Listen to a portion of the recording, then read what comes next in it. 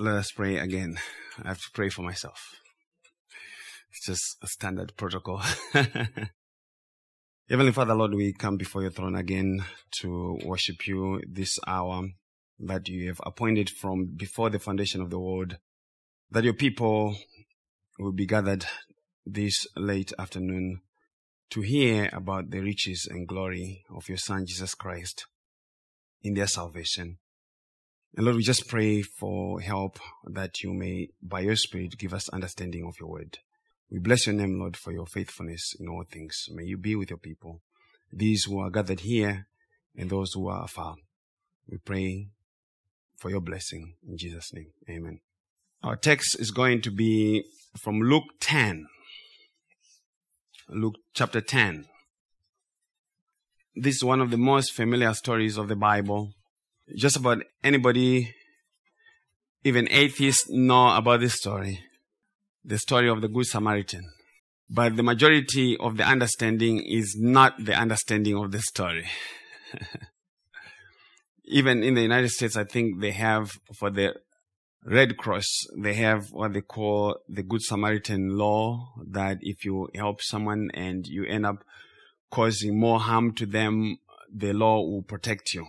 And it comes from an understanding, some understanding of this story. But this story is not for us to pass legislation. This is a gospel story. And if the Lord be pleased, you may hear this story like you've never heard it before. Same story, same text. We're going to work it the same way. We read the text, we talk about the text, then we draw the gospel from the text. So may you go with me again to Luke 10, verses 25 to 37. And Luke records for us and says, "And the lawyer stood up and put him to the test, saying, 'Teacher, what shall I do to inherit eternal life?' And he said to him, 'What is written in the law? How does it read to you?' And he answered, 'You shall love the Lord your God with all your heart and with all your soul and with all your strength and with all your mind, and your neighbor as yourself.' And he said to him, 'You have answered correctly. Do this and you will live.' But wishing to justify himself, he said to Jesus, 'And who is my neighbor?' Jesus replied and said, 'A man was going down from Jerusalem to Jericho and fell among robbers, and they stripped him and beat him and went away, leaving him half dead. And by chance a priest was going down on that road, and when he saw him, he passed by on the other side. Likewise, a Levite also, when he came to the place and saw him, passed by on the other side. But a Samaritan who was on a journey came upon him, and when he saw him, he felt compassion, and came to him and bandaged up his wounds, pouring oil and wine on them, and he put him on his own beast and brought him to an inn and took care of him. On the next day, he took out 2 denarii and gave them to the innkeeper and said, 'Take care of him, and whatever more you spend, when I return, I will repay you.' Which of these 3 do you think proved to be a neighbor to the man who fell into the robber's hands?" And he said, "The one who showed mercy toward him." Then Jesus said to him, "Go and do the same." Our sermon title is just going to be one title.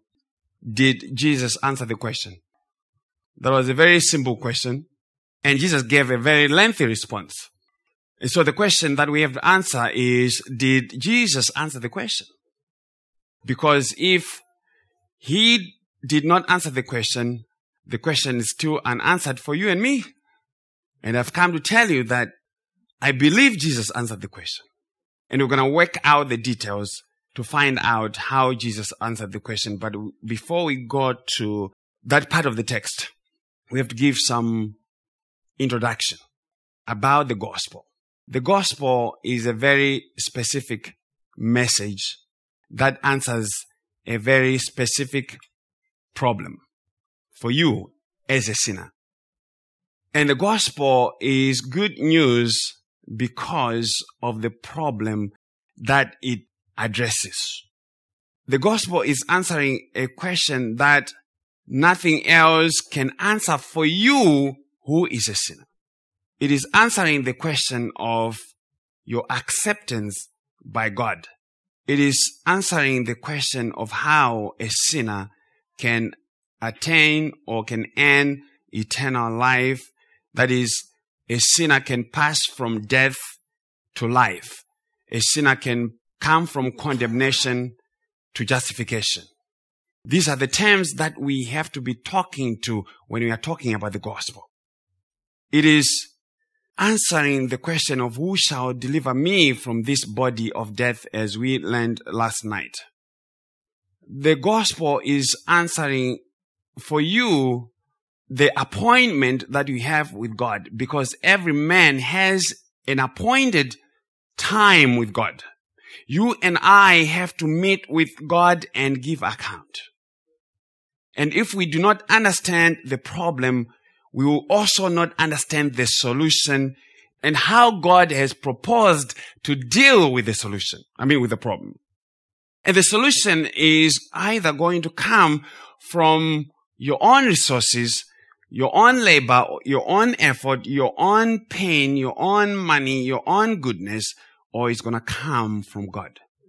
And we can't properly deal with the matter unless we understand the function of the law. We have to understand the function of the law. If we mess up the law, we mess up the gospel. The law was not given necessarily to stop people from stealing. It was given to teach you and I on the proper way to approach a holy and just God. Hear me. The law was given to teach you how to approach a holy and righteous God. So the law was given to account for sin and to reveal sin, that you may come to Christ and find your satisfaction of the law in Him. So now when we are talking about the gospel, we are talking about the relationship that a sinner, one who is a sinner, sustains with respect to the law. How do you stand before God in relation to His law? So you are going to stand before God either as one who has fulfilled the law in yourself, by yourself, or as one who has fulfilled the law in the person of Christ. So when we are dealing with this matter, we have to deal with it in God's own court, not in human courts. With God Himself as the judge, and we have to hear what He has proposed to deal with the matter. And we shall answer the questions from the text, because the text is a gospel text. It's not about mowing grass for your neighbor and earning eternal life. That's not what Jesus was talking about.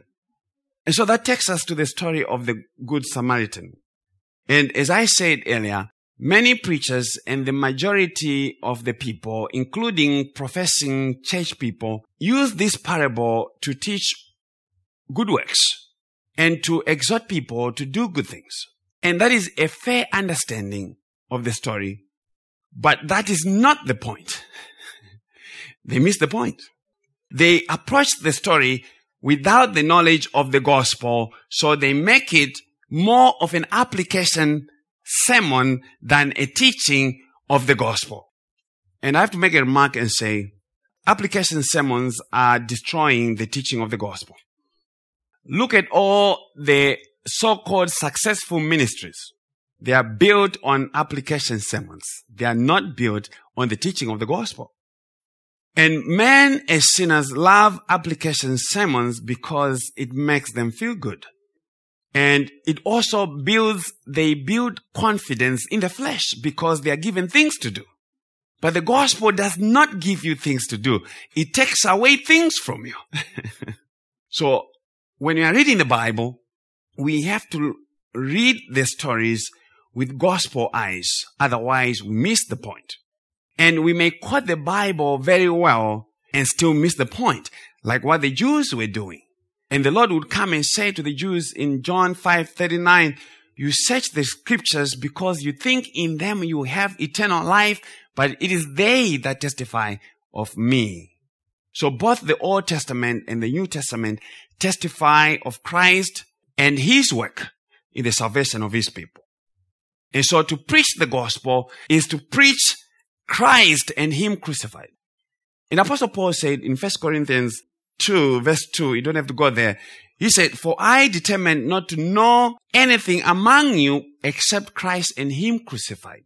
And he would also say in 1 Corinthians 9:16, "For if I preach the gospel, I have nothing to boast of, for necessity is laid upon me. Yes, woe is me if I do not preach the gospel." I wish every pulpit in the country would have that verse right there. Woe is me if I do not preach the gospel. So every preacher has to feel the burden of preaching the gospel. Otherwise, God has not sent them. So with that understanding, let's work this story. And I want you to go with me to verse 25. That will be our first verse. Verse 25, Luke writes and says, "And the lawyer stood up and put him to the test." He put Jesus to the test, saying, "Teacher, what shall I do to inherit eternal life?" So the lawyer stood up to test Jesus. He was not very genuine about his question. He wanted to test Jesus as what the Pharisees and scribes were accustomed to doing.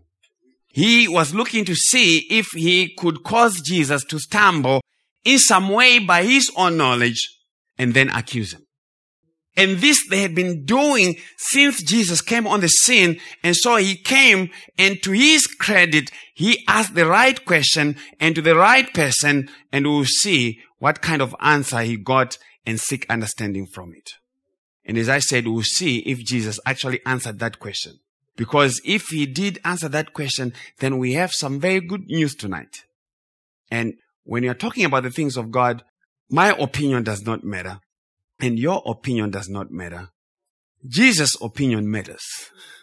So we have to hear what he has to say, because that settles all matters. And so when it comes to the things of God, Jesus' opinion matters.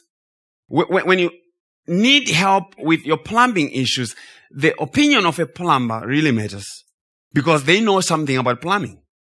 And if you have issues with your teeth, the opinion of a dentist matters. And if you have issues with your car, the opinion of the mechanic matters. And so the lawyer is in the right place and at the right time and talking to the right person and ask the right question. Because Jesus has just said 2 verses prior. In Luke 10, 23 and 24, Jesus said, turning to the disciples, he said privately, "Blessed are the eyes which see the things you see. For I say to you that many prophets and kings wished to see the things which you see and did not see them, and to hear the things which you hear and did not hear them." And this lawyer, unfortunately, in his own wisdom, belongs to those whose eyes have not yet been blessed to see the things that others are seeing. Things that, according to Jesus, prophets and kings desired to see and to know them, but they could not see them. And things that they desired to hear, but they could not hear them from the mouth of Jesus. But even now, as then, there are many who are not hearing and are not seeing Jesus, even though they are still around where Jesus is being talked about. Why? Because salvation is not the work of man.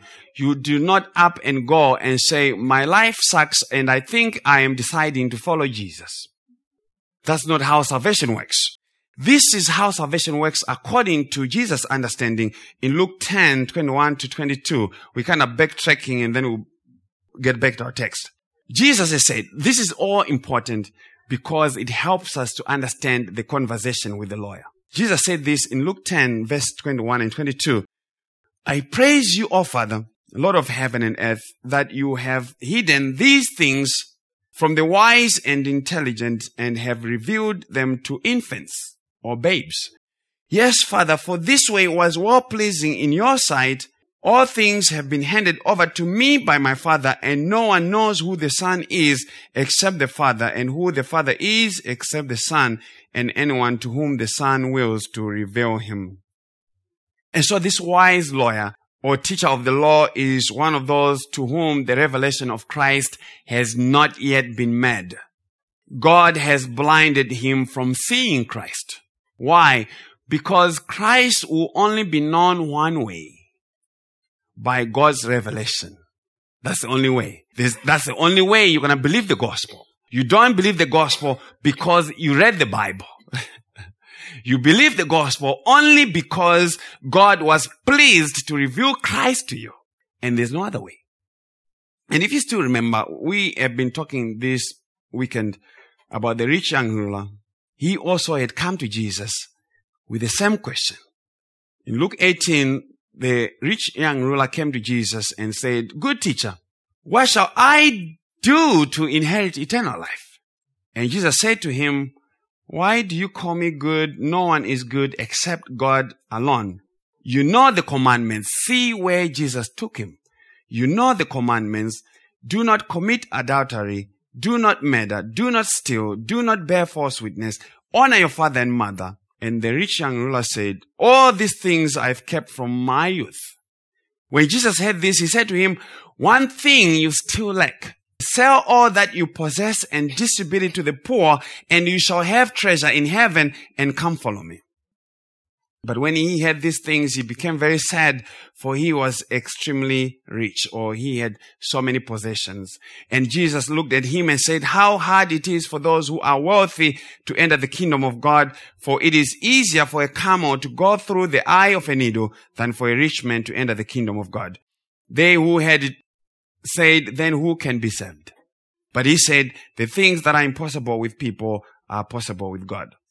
And there's a lot of stuff that has been said about that parable. But the issue of the parable is not you earn salvation by selling your things. That's not what Jesus was teaching. Jesus was giving terms of salvation. And the terms of salvation was, follow me. That was the term of salvation. That's what Jesus was saying and nothing else. Follow me. Why? Because if you come and try to approach him on another basis, he's going to give you something that you can't do. There's always something that you can't do. He will ask you to do something that you can't do. So he will empty you of all your confidence. Why? Because salvation is in him and him alone. And so the question still is, because we need to answer the question, what shall I do to inherit eternal life? And it is a very important question that one has to ask between now and the grave. That's all you're doing between now and when you die. We are not here to see our grandkids. We are not here to do anything. We are here to answer that question. That's the question that God needs you to answer for yourself before you die. But he will answer it for you. And he has answered it for you. But see what these people were doing who were coming to Christ. They came to Christ asking about what they had to do to earn eternal life. And that is a very genuine and legitimate question. And that is the most important question that you will ever ask, ever. What shall I do to earn eternal life? And the thinking is, they thought eternal life is had when someone does something. You have to do something to earn it. They wanted to be given a list of things to do that they would take their pencil and say, "Okay, done, I'm in." And that's the thinking of the majority of the teaching in the so-called church. They give you a list of things to do. But do you see the problem? The problem is they want to merit salvation. They want to merit salvation. They want to earn that which God only gives for free. They are trying to do that they may earn something that God only gives for free. Salvation can only be given and freely. You can't earn it. Don't try to pay for something that the law says is a free service. If you do that, you get arrested. Why? Because it's bribery. Right? It's bribery. It is corruption. So trying to earn your way into God's favor is bribery. and God will throw you out, because salvation is freely given by grace without cause from you. And so the Lord Jesus Christ sought to take the lawyer down from his high horse, because the lawyer thinks he's something, by teaching him the gospel of grace. So he said to him, verse 26, what is written in the law? How does it read to you? How do you understand the law as saying? So the Lord took him to Moses, because the law is for humbling the self-righteous, the proud. And he said to him, what is your understanding? What do you think the law is asking of you? Why did Jesus take him to the law? Because the law is God's measuring line of perfection. The law is God's standard of perfection, and the law requires not your best effort. It requires 100% perfect obedience. 99.99% is not good enough. The law requires that one does everything that it says to do, and if you fail at one point, as we learned from James, all the curses in it will fall upon you. And even in Deuteronomy 28 verses 58 to 61, which we are not going to read, God says, if you break my law, you are going to even have more curses than what are written in the Bible. There are more curses than are given in the Bible. So hear this, verse 27 of Luke 10. And he, the lawyer, answered. He is responding to Jesus' question of how do you read the law. He says, you shall love the Lord your God with all your heart, with all your soul, and with all your strength, and with all your mind, and your neighbor as yourself.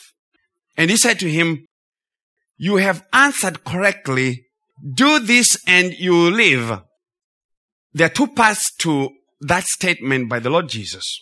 He answered correctly, but Jesus says, you go and do this and you live. And you answer your own question. And there are a lot of preachers who are answering the question correctly, but they don't understand the aspect of doing and living because of someone's obedience. So the lawyer understood what the law said. He summarized the law correctly according to Jesus. Okay? Jesus was pleased with his understanding of the law. So the lawyer is good on this, but he has a huge problem.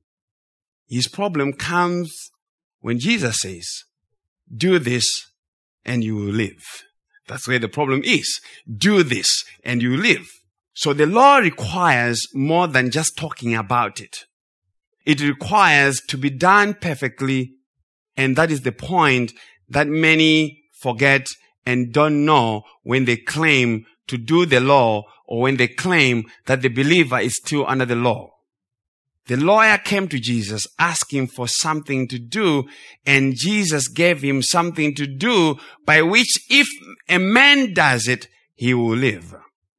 But the man can't do the law, and you and I cannot do the law. Why?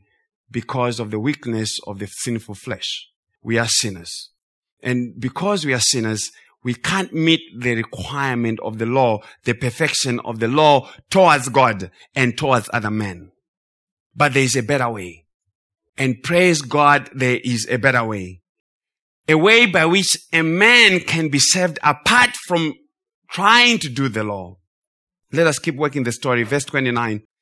But the lawyer, wishing to justify himself, said to Jesus, and who is my neighbor, Jesus?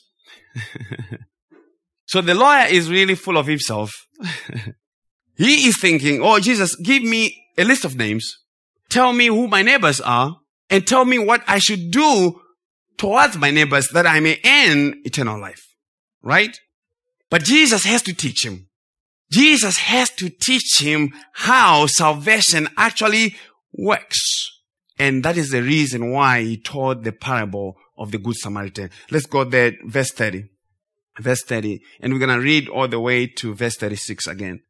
Jesus replied and said, a man was going down from Jerusalem to Jericho and fell among robbers, and they stripped him and beat him and went away, leaving him half dead. And by chance, a priest was going down on that road, and when he saw him, he passed by on the other side. Likewise, a Levite also, when he came to the place and saw him, passed by on the other side.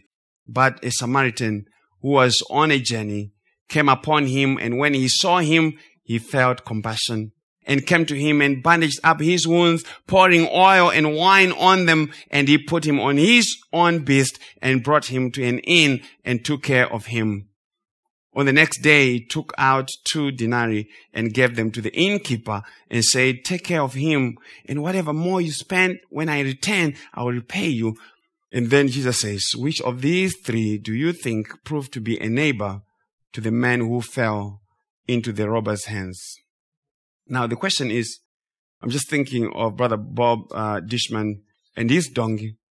And I'm wondering, if he were to give a ride to one of his neighbors on his donkey, will he be the Good Samaritan? Would that answer the question? Because this question needs to be answered in the light of the question that was asked. So listen to Jesus' description of what happened to the man who was traveling from Jerusalem to Jericho. Verse 30. A man was going down from Jerusalem to Jericho and fell among robbers, and they stripped him and beat him and went away, leaving him half dead. The road from Jerusalem to Jericho was a very steep, dangerous, and winding road. And robbers used to hide in its winding ways, and they robbed people. And they stripped them of their possessions. And they beat them up and left them half dead. And some were actually killed. And then what happened, Jesus? Verse 31. And by chance, a priest was going down on that road, and when he saw him, he passed by on the other side. Likewise, a Levite also, when he came to the place and saw him, passed by on the other side. A priest was under the law. Jesus is talking to the scribe, the lawyer, or even the Pharisees. He was talking to people who were still under the law of Moses, because the old covenant was still holding until the death of Christ. We know that, right? So when you are listening to what Jesus is saying, you have to understand that he was talking to people who were still under the old covenant. So we still had at this time the priesthood. So a priest, according to the law, had to be a direct descendant of Aaron. Those who served in the tabernacle or in the temple on behalf of the people, whose responsibility was to minister to the needs of the people before God, they had to be from the direct descendants of Aaron. And the text says, when he saw the man down, this priest, he passed by on the other side. And the man who had been robbed was most likely a Jew. That's just my speculation. He could have been someone else, but I am thinking in the context of the conversation, they are most likely a Jew. They are coming from Jerusalem. Likewise, the Levite. Levites were descendants of Levi. These are all very important details to understand the story. That's why the names were given. So that's why we are connecting them. The Levites were descendants of Levi, and they also helped in the ministry of the tabernacle. So Levi was the father. He was one of the 12 tribes. And Aaron was a descendant of Levi. And for one to be high priest, they had to come from Aaron's line, like Aaron. So they had to be a Levite, and they had to come from Aaron. But to be a priest, you did not need to come from Aaron's house. You only needed to be a Levite. Okay? It's important. I'll show you why. And both these did not want to deal with the inconvenience of helping a very desperate man who had been beat up and was on the point of death. Both those. Luke 10:33-37. But a Samaritan who was on who was on a journey, came upon him, and when he saw him, he felt compassion and came to him and bandaged up his wounds, pouring oil and wine on them, and he put him on his own beast and brought him to an inn and took care of him. And on the next day, he took out 2 denarii and gave them to the innkeeper and said, take care of him, and whatever more you spend when I return, I will repay you. These are the things that the Samaritan did. And we are going to point them out because they are clues to pointing them out. These are the things that the Samaritan did. Number 1, he came upon the man. Number 2, he saw the man. Number 3, he felt compassion on the man. Number 4, he came to him and bandaged his wounds, pouring oil and wine on them. Number 5, and he put him on his own donkey, on his own beast. And number 6, he brought him to an inn and took care of him. Number 7, he, on the next day, took out 2 denarii and gave them to the innkeeper and said, take care of him, and whatever more you spend when I return, I'll repay you. And then Jesus asked, which of these 3 do you think proved to be a neighbor to the man who fell into the robber's hands? And he, the lawyer, said, the one who showed mercy toward him. Then Jesus said to him, go and do the same. And so Jesus has helped to answer the lawyer's question, and I hope he did. Because if you're reading this story, what is the conclusion that you're going to draw from it? I mean, seriously, from your own understanding of this story up until now, do you think you have a good answer from what Jesus said? Could you actually go and tell someone this story and say, if you do what Jesus said here, you're going to earn eternal life? Can you? And this is why you need to understand the words and what Jesus was teaching. Jesus was not saying, if you go and help your neighbors, then you earn eternal life. Remember the question. What shall I do to inherit eternal life? If we miss the question, never miss the question, carry the question with you all the way through the conversation. Don't drop the question. What shall I do to inherit eternal life? If the lawyer is going to earn eternal life, if he's going to be saved by works of loving his neighbor as himself, guess what? Then salvation is by works. If the lawyer is going to be justified by mowing his neighbor's lawn, then salvation is not by grace, but is by works. But is Jesus teaching that this is the way of earning eternal life? Because we know, Romans 3:20, the Apostle Paul says, by the deeds of the law, by the deeds of the flesh, no flesh will be justified in his sight. For by the law is the knowledge of sin. The law that the lawyer just gave to Jesus was only given for the knowledge of sin. And if the man could be justified by his obedience to the law as Jesus commanded, then the cross of Jesus was not necessary and was not sufficient. If it happened, it is not sufficient to answer the question of eternal life. And Jesus died in vain. But we know from the full revelation of God's word that the cross alone answers the question of eternal life. He by himself finished the purification of our sins and sat down at the right hand of majesty on high, says the writer of Hebrews in chapter 1. So what is this saying? This is not a story about how we get eternal life by being nice. You are not going to nice yourself to eternal life. You're not going to do things to people to earn eternal life. Let's go to the gospel in the story. Verse 30. See the portrait of the man who was robbed again. Verse 30. A man was going down from Jerusalem to Jericho and fell among robbers, and they stripped him and they beat him and went away, leaving him half dead. The man was stripped down and was beaten and was left half dead, and that means he was going to die. But who are the robbers who beat the man? In the context of salvation, remember the question again, what shall I do to inherit eternal life? Who are the robbers that beat up the man? It's sin. is the devil, is the law, is the law. Sin beat the man down in Adam.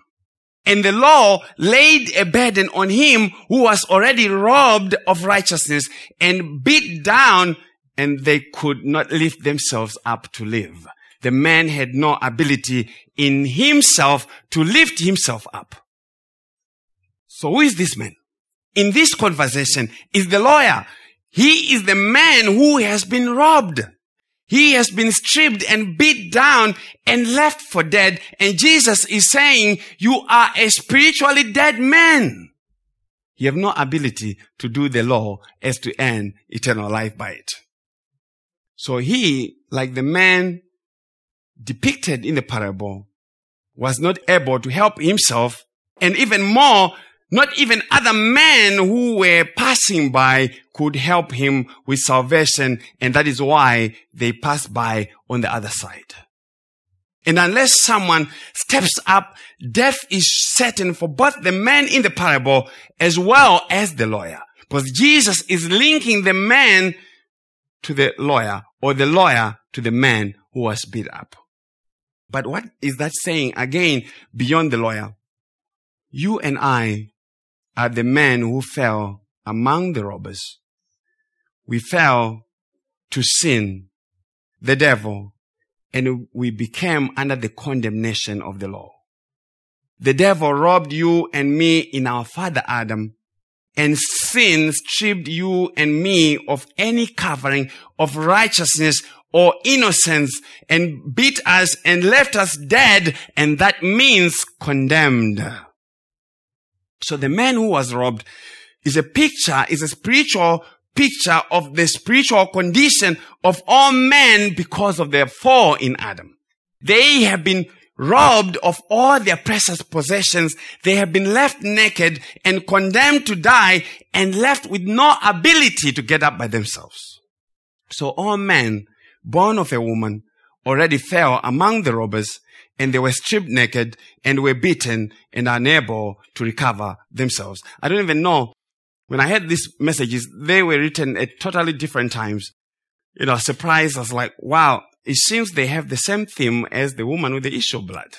Human inability. The man is not able to get up by himself. He's been beat down. Why? Because no man is able to come to Jesus by themselves. Because they have been beat down by sin and they are lying helpless and they are without strength. But listen to this. It is the Good Samaritan who saw the man in his condition and had compassion on him, and he came to him. The Good Samaritan did not come and ask the man if he needed help. Pay attention. The Good Samaritan did not come and say, hey, dude, do you need help? No, he did not. The Good Samaritan was not under obligation to help the man. The man had been left dead, unable to help in his own salvation. He was unable to speak. And so in our salvation, it is Jesus who came to every single one of us to save us. He came to every single one of us. Because if Jesus has to wait on your door, knocking, then he will forever be knocking without any answer unless he kicks the door and gets in and performs CPR on you and zaps you. And so if this beaten man has to leave, what has to happen? The priest and the Levite can't help him. They don't want to help him. Jesus in his parable, pay attention to this. Jesus in this parable did not say the men were Benjamites. Jesus did not say the men were Reubenites. But he specifically and purposefully singled out one tribe, the Levites. Why? Because they were the ministers of the law. He purposefully... No, this is just such an important clue. It's glorious to me. I hope it's glorious to you. Because when the Lord revealed this to me, I actually was jumping. Because they were ministers of the law. Why? Because Moses was a Levite and Aaron was a Levite. And the law was mediated by them. And Jesus is saying, You know what the law says, but the law does not save anyone because of the spiritual condition of those who are under it. They are beaten down, they are stripped naked, and they have been left for dead, and that is why the Levite and the priest, they bypassed the man, they stepped aside. The law has to step aside on one who has been beat down. Why? Because the law does not have power to save. Hear me? The law can only look at you and leave you for death. It was a ministry of death and not a ministry of life. And so the writer of Hebrews would come and say in Hebrews 7:11, listen to this. The writer of Hebrews says, therefore, if perfection, if righteousness, if life were through the Levitical priesthood, through Moses and Aaron, through these two guys, in parentheses, the writer of Hebrews says, for under it the people received the law. What further need was there that another priest should rise according to the order of Melchizedek and not to be called according to the order of Aaron? The law was given through the Levitical priesthood. And Jesus is saying, perfection, life, righteousness do not come through the ministry of the law. And that is why, as I said, both the Levite and the priest had to step aside. They had nothing to give. The law has nothing to give you. The priest and the Levite were sinners. They also were spiritually dead men. And so as spiritually dead men, they could not help another one of theirs. They were sinful men, and the priesthood of the law remains the priesthood of Aaron and Moses. You can't change it to make it the priesthood of Christ. It's not the priesthood of Christ. The priesthood of Christ is one according to the order of Melchizedek. So the law can only step aside. And for you to be saved, you need more than the help of the law. You need the help of the Good Samaritan, because the law only gives you knowledge that you are a sinner. But listen to Jesus. Let's go to verse 33 to 35. I'm going too fast. I need to slow down. If you get done fast, I have another sermon. We can't get done too fast. We are talking about Jesus, right? The point that Jesus is making here is that there's no man who is able to save another man from the robbery of sin, death, and condemnation. It is impossible. But something has to be done, and it can't be done by just a regular man. It has to be one who is identified as a Samaritan. So Jesus says, but a Samaritan who was on a journey came upon him, and when he saw him, he felt compassion and came to him and bandaged up his wounds, pouring oil and wine on them. And he put him on his own beast and brought him to an inn and took care of him. On the next day, he took out 2 denarii and gave them to the innkeeper and said, take care of him, and whatever more you spend when I return, I will repay you. Let's look at the 7 things that the Good Samaritan did, because that answers our question. Number 1 again. Underline them, because you're going to be like, he talked about 7 things, but I don't remember them. I'm finding 15. You got to get the 7. He came upon the man. Number 1. He saw the man. He felt compassion on the man. Number 3. Number 4, he came to him and bandaged up his wounds, pouring oil and wine on them. And number 5, and he put on his own beast, he put him on his own beast. And number 6, he brought him to an inn and took care of him. And number 7, he on the next day took out 2 denarii and gave them to the innkeeper and said, take care of him. And whatever more you spend when I return, I will repay you. Jesus gave 7 things that were done by the Samaritan. That is a complete and perfect work of salvation by the Samaritan. Oh, it's going to get good. Oh, it's going to get good. I'm telling you. That is a complete and perfect work, complete salvation by the Samaritan. The Samaritan came upon the man. If you still remember, the Samaritans were considered outcasts. They were a despised people because they were a mixed race of people between the Assyrians and the northern 10 tribes of Israel. So they were despised by the Jews. You know that from John 4, the Samaritan and Jesus, the woman at the well. So this Samaritan who does these 7 things is also despised.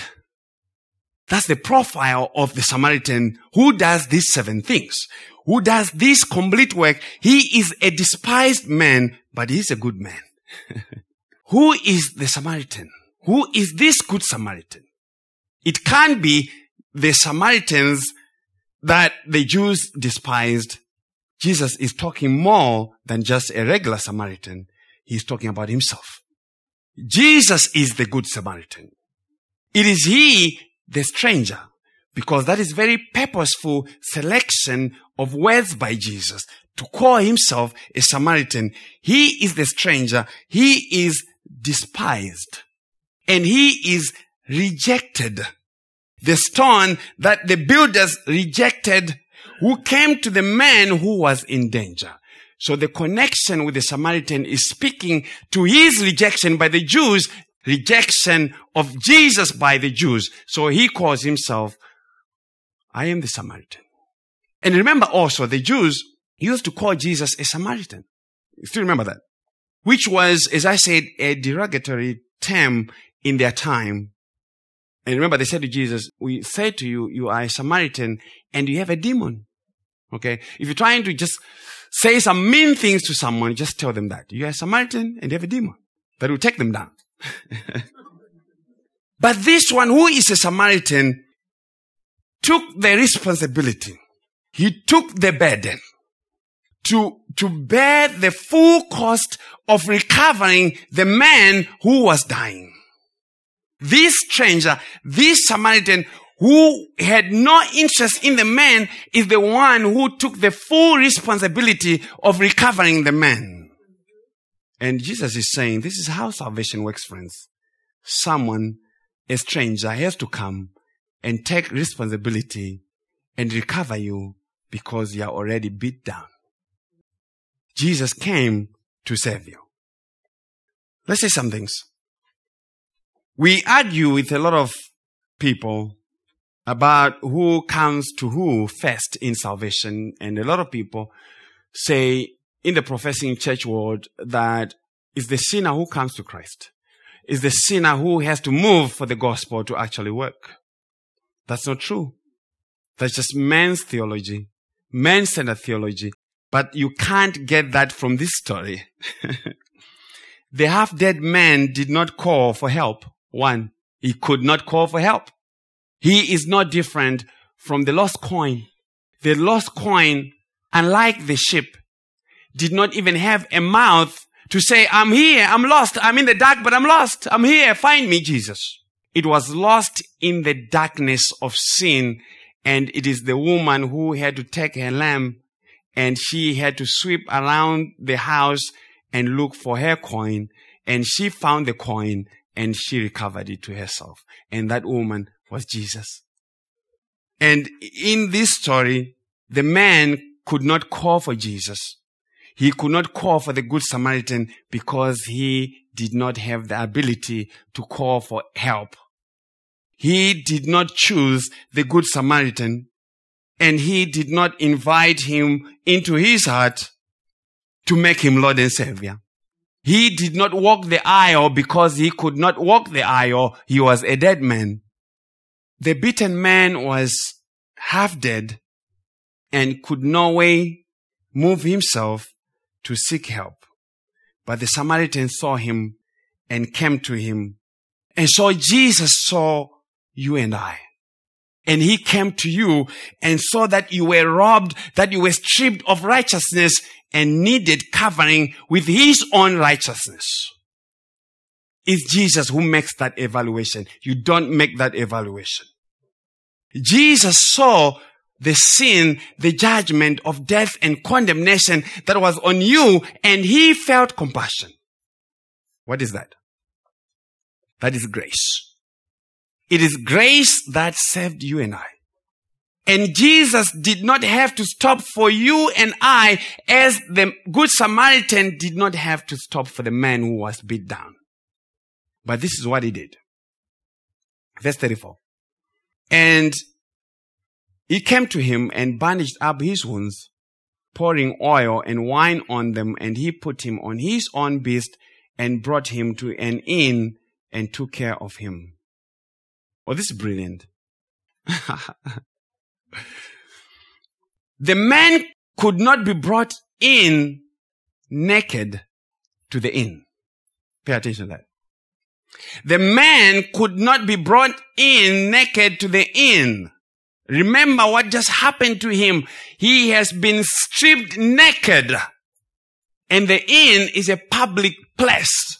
So you are not coming in with a guy who is naked.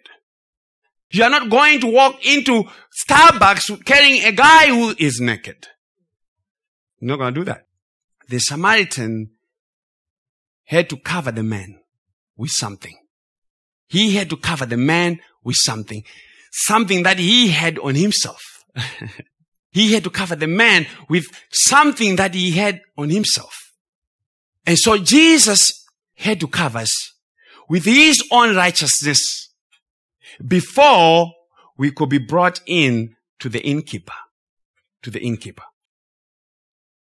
Jesus bandaged up our wounds before we could be brought in to the innkeeper. We're going to identify the innkeeper. We're going there. But how did Jesus bandage up our wounds? By his own wounds on the cross, by his stripes, we were healed. And that text from Isaiah 53 is not for you to use when you have a cold. Because a lot of people misuse that verse and say, well, I'm coughing today. Oh, by his wounds we are healed. That's not what he's talking about. He's talking about the blood of Christ on the cross, making full payment for our sins. So by his own wounds, we were healed. We were bandaged. And he poured oil and wine on the wounds. And oil, if you know your Old Testament, is for anointing. It was for anointing. And that is the giving. It was a picture of the giving of the Holy Spirit.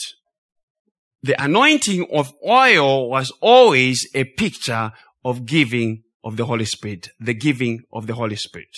It was not for some man to pray over the oil and say, oh, you take this and your life will be set. That's not the purpose of the oil. And wine was for preservation. Wine was for preservation. So the ones that Jesus bandaged are given the Holy Spirit and are preserved to the end. Jesus is he who poured the oil. He gave us the Holy Spirit.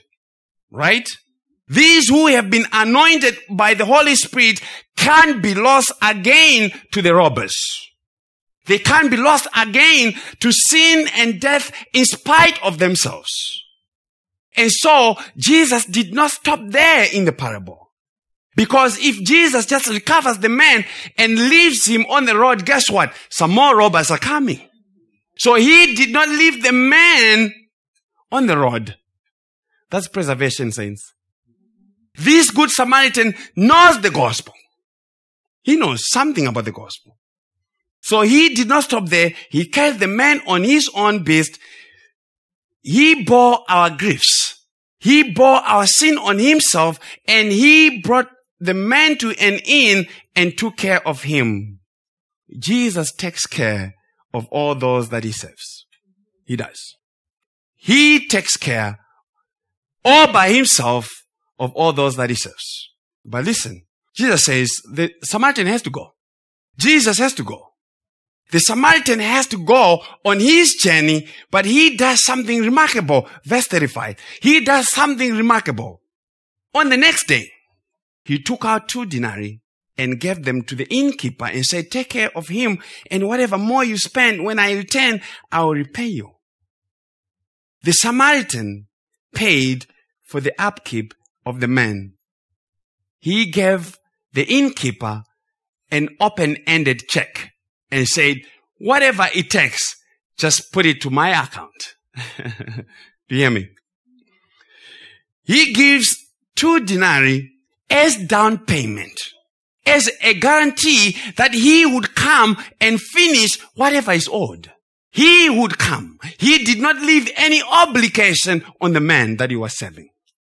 And whatever more was to be spent was to be charged to the account of the Good Samaritan. And when he returns, he would make it all good.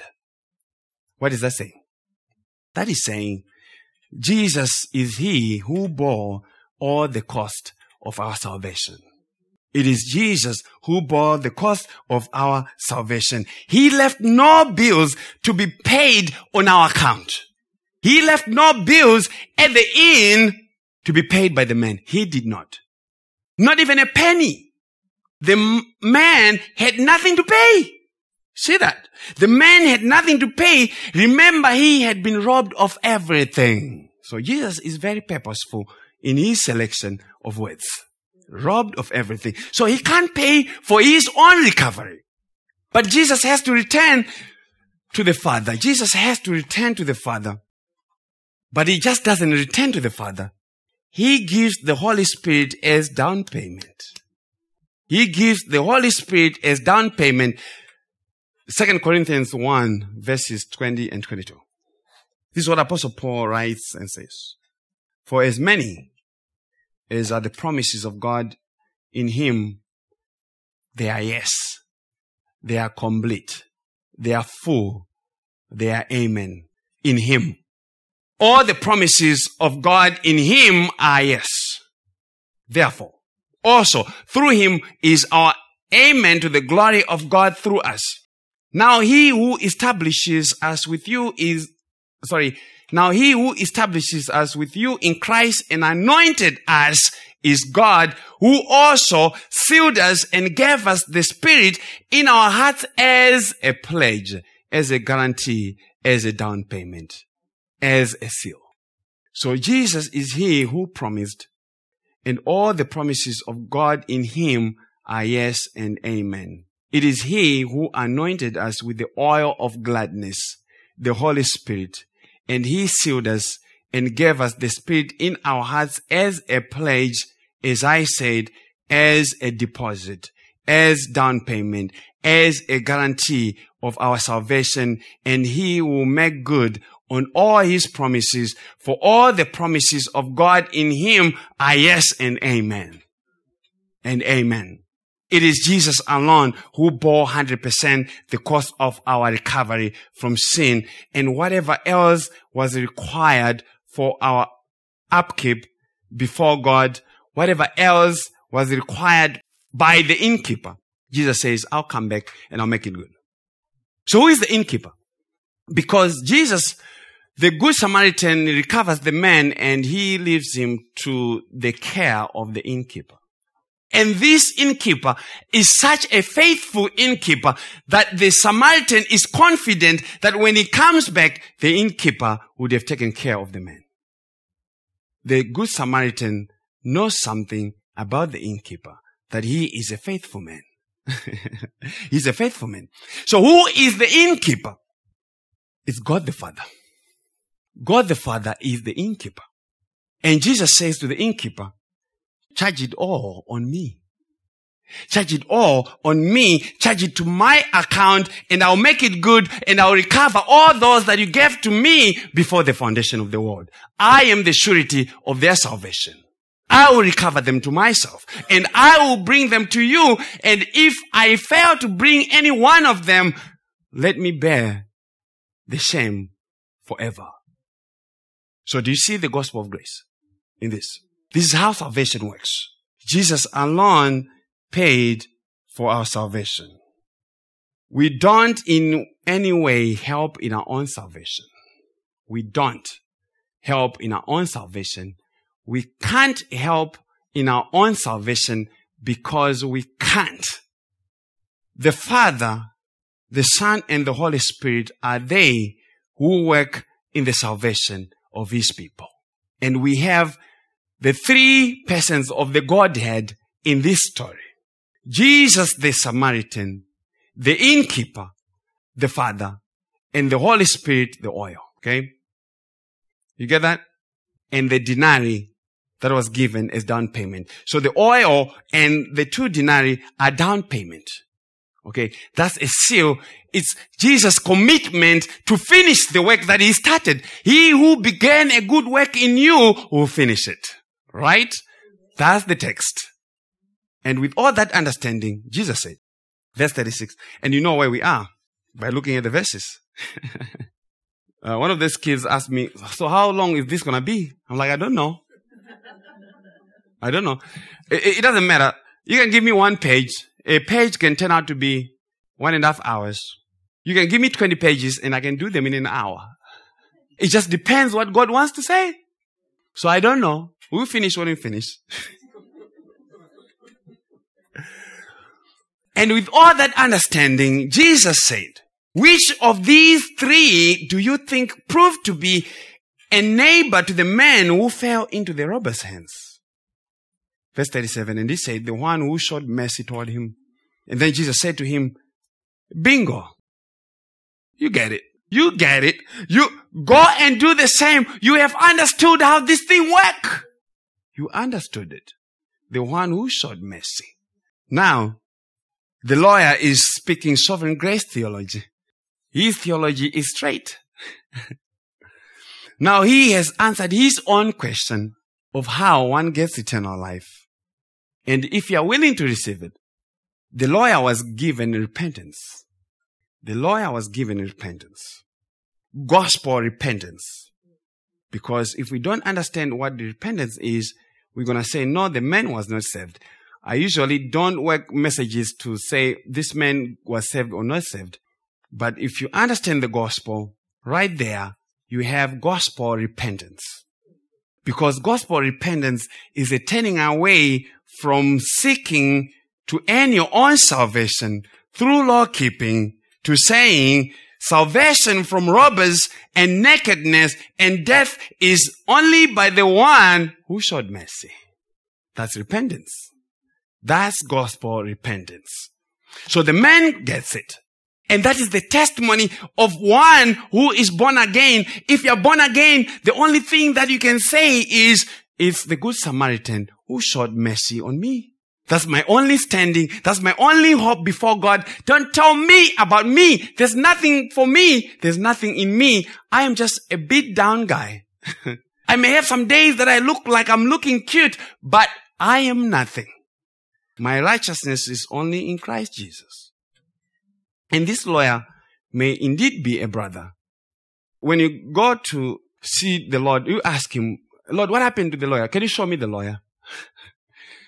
He may show you. But let me draw, as I finish, let me make a few more remarks on the lawyer and his repentance. Men will say, but we don't think he was saved because we were not told what he did. He did not go and sell his stuff. He did not do things. If he was a tax collector, he did not stop stealing money from people. He did not do this and he did not do that. And so he remained a Pharisee. And that is the opinion of many people in the church world. They judge salvation by behavior, not the testimony of the gospel. They look at you and say, Terence, there's no way that you can still do what you're doing and say the things that you're saying if you were saved. But that's not the testimony that Christ is producing in his people. Jesus guided the man in how salvation works. He guided him and showed him how salvation works. And the lawyer gave the true testimony of salvation and said, salvation is of the Lord. Salvation happens only when this Good Samaritan shows up. And he shows mercy. And he shows compassion. And he shows grace. That's the only way, and that's only when salvation happens. So salvation is by grace alone in the finished work of Christ, the Good Samaritan, who paid it all. And I was just thinking, yesterday we sang the hymn, Jesus paid it all. I was like, oh, we should have sing it today. Okay, we can still sing it. Because he paid it all. The Good Samaritan paid it all and left you to the charge of the innkeeper to take care of you. The innkeeper who is greater than all. The innkeeper is greater than all. He left you in very safe hands. We are kept by faith. We are kept by the Father through the power of faith. Right? But this is what Jesus himself would say in John 10, 27 and 30. This is what Jesus says. Jesus says, my sheep hear my voice, and I know them, and they follow me, and I give them eternal life, and they shall never perish, neither shall anyone snatch them out of my hand. The ones that belong to Jesus, the ones that he has recovered by his own faithfulness, by his own goodness, he says they shall never perish. Neither can anyone snatch them out of his hands. But if you thought Jesus' hands were weak, he says, okay, let me give you some more security. And my Father, who has given them to me, is greater than all.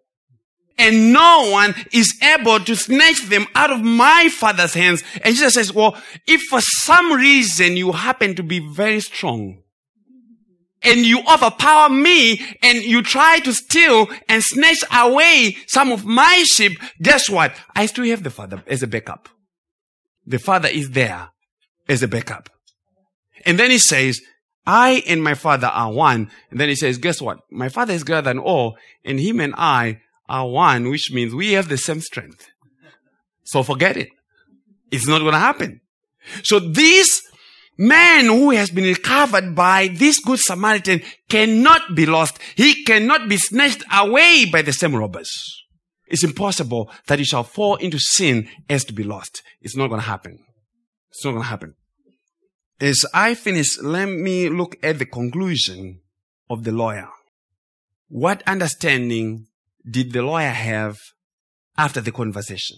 The lawyer showed that God had given him the hearing of the hidden things of salvation. Because remember, at the beginning in the chapter, Jesus had said, blessed are the eyes which see the things that you see. For I said to you that many prophets and kings wish to see the things which you see and do not see them, and to hear the things which you hear and did not hear them. And guess what? This lawyer was in the audience. So now God has guided him to the truth, to the hidden things of salvation. He understood the teaching of salvation, and if he was saved, it was at this point of his conclusion that salvation is only by grace to those who are beat down, who are condemned by sin. And Jesus says, now that you understand this, you go and do the same, not to end life, but as my disciple. Oh, you gotta hear that. Because if you don't understand this, people will trip you up. And I'm gonna give you some extra nugget to open up what that is saying. Let me repeat the statement. And Jesus says, now that you understand this, you go and do the same as my disciple, not as one who is seeking to end salvation. Because salvation cannot be earned. It can only be given by one who shows mercy. Okay.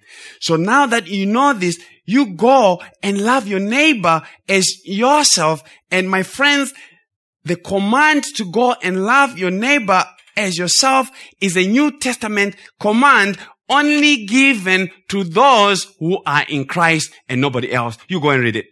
That command by itself is only given in the context of the new covenant to those who already belong to Christ.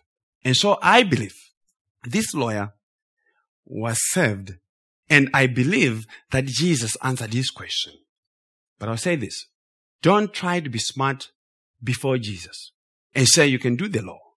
Don't think that you are smart to represent yourself before God.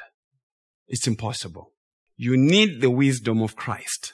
Christ is God. He knows everything about God. You shut up. You let him talk because he is your righteousness.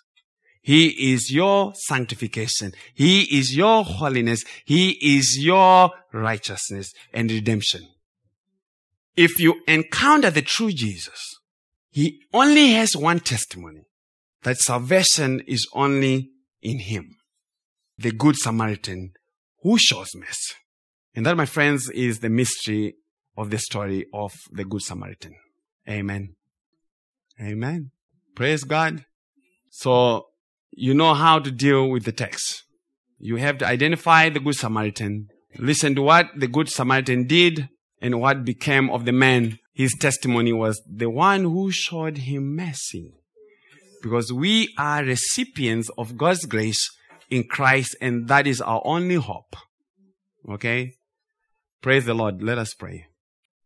Dear Heavenly Father, Lord, we just bless your name again and thank you for your blessing upon your people in the preaching and teaching of your gospel. This time was appointed by you that those who were appointed to hear the things of righteousness and life would come and hear. And I just pray, Lord, that you would teach your people the truth. May you keep them from all the hirelings who are coming up with the gospel that says the sinner is able to recover themselves. And yet the sinner, as we have just learned, is one who has been beat up and has been stripped of all their possessions, of all their righteousness, and have been left to die. To die under the condemnation of the law and without any ability to recover themselves. So Lord, we just pray again that you impress the truth of the gospel of grace and encourage your people to say Christ is enough for them. If Christ, the Good Samaritan, was enough for this man who was left for dead, he sure is still enough for us. Lord, we just bless your name. May you keep your people as they go out. May you bring them together even tomorrow as the gospel is preached. May you give utterance to all the brothers that you have raised, that they may be under shepherds of Christ to bring the gospel to your people. Our Lord, we just pray and thank you. In Jesus' name, amen.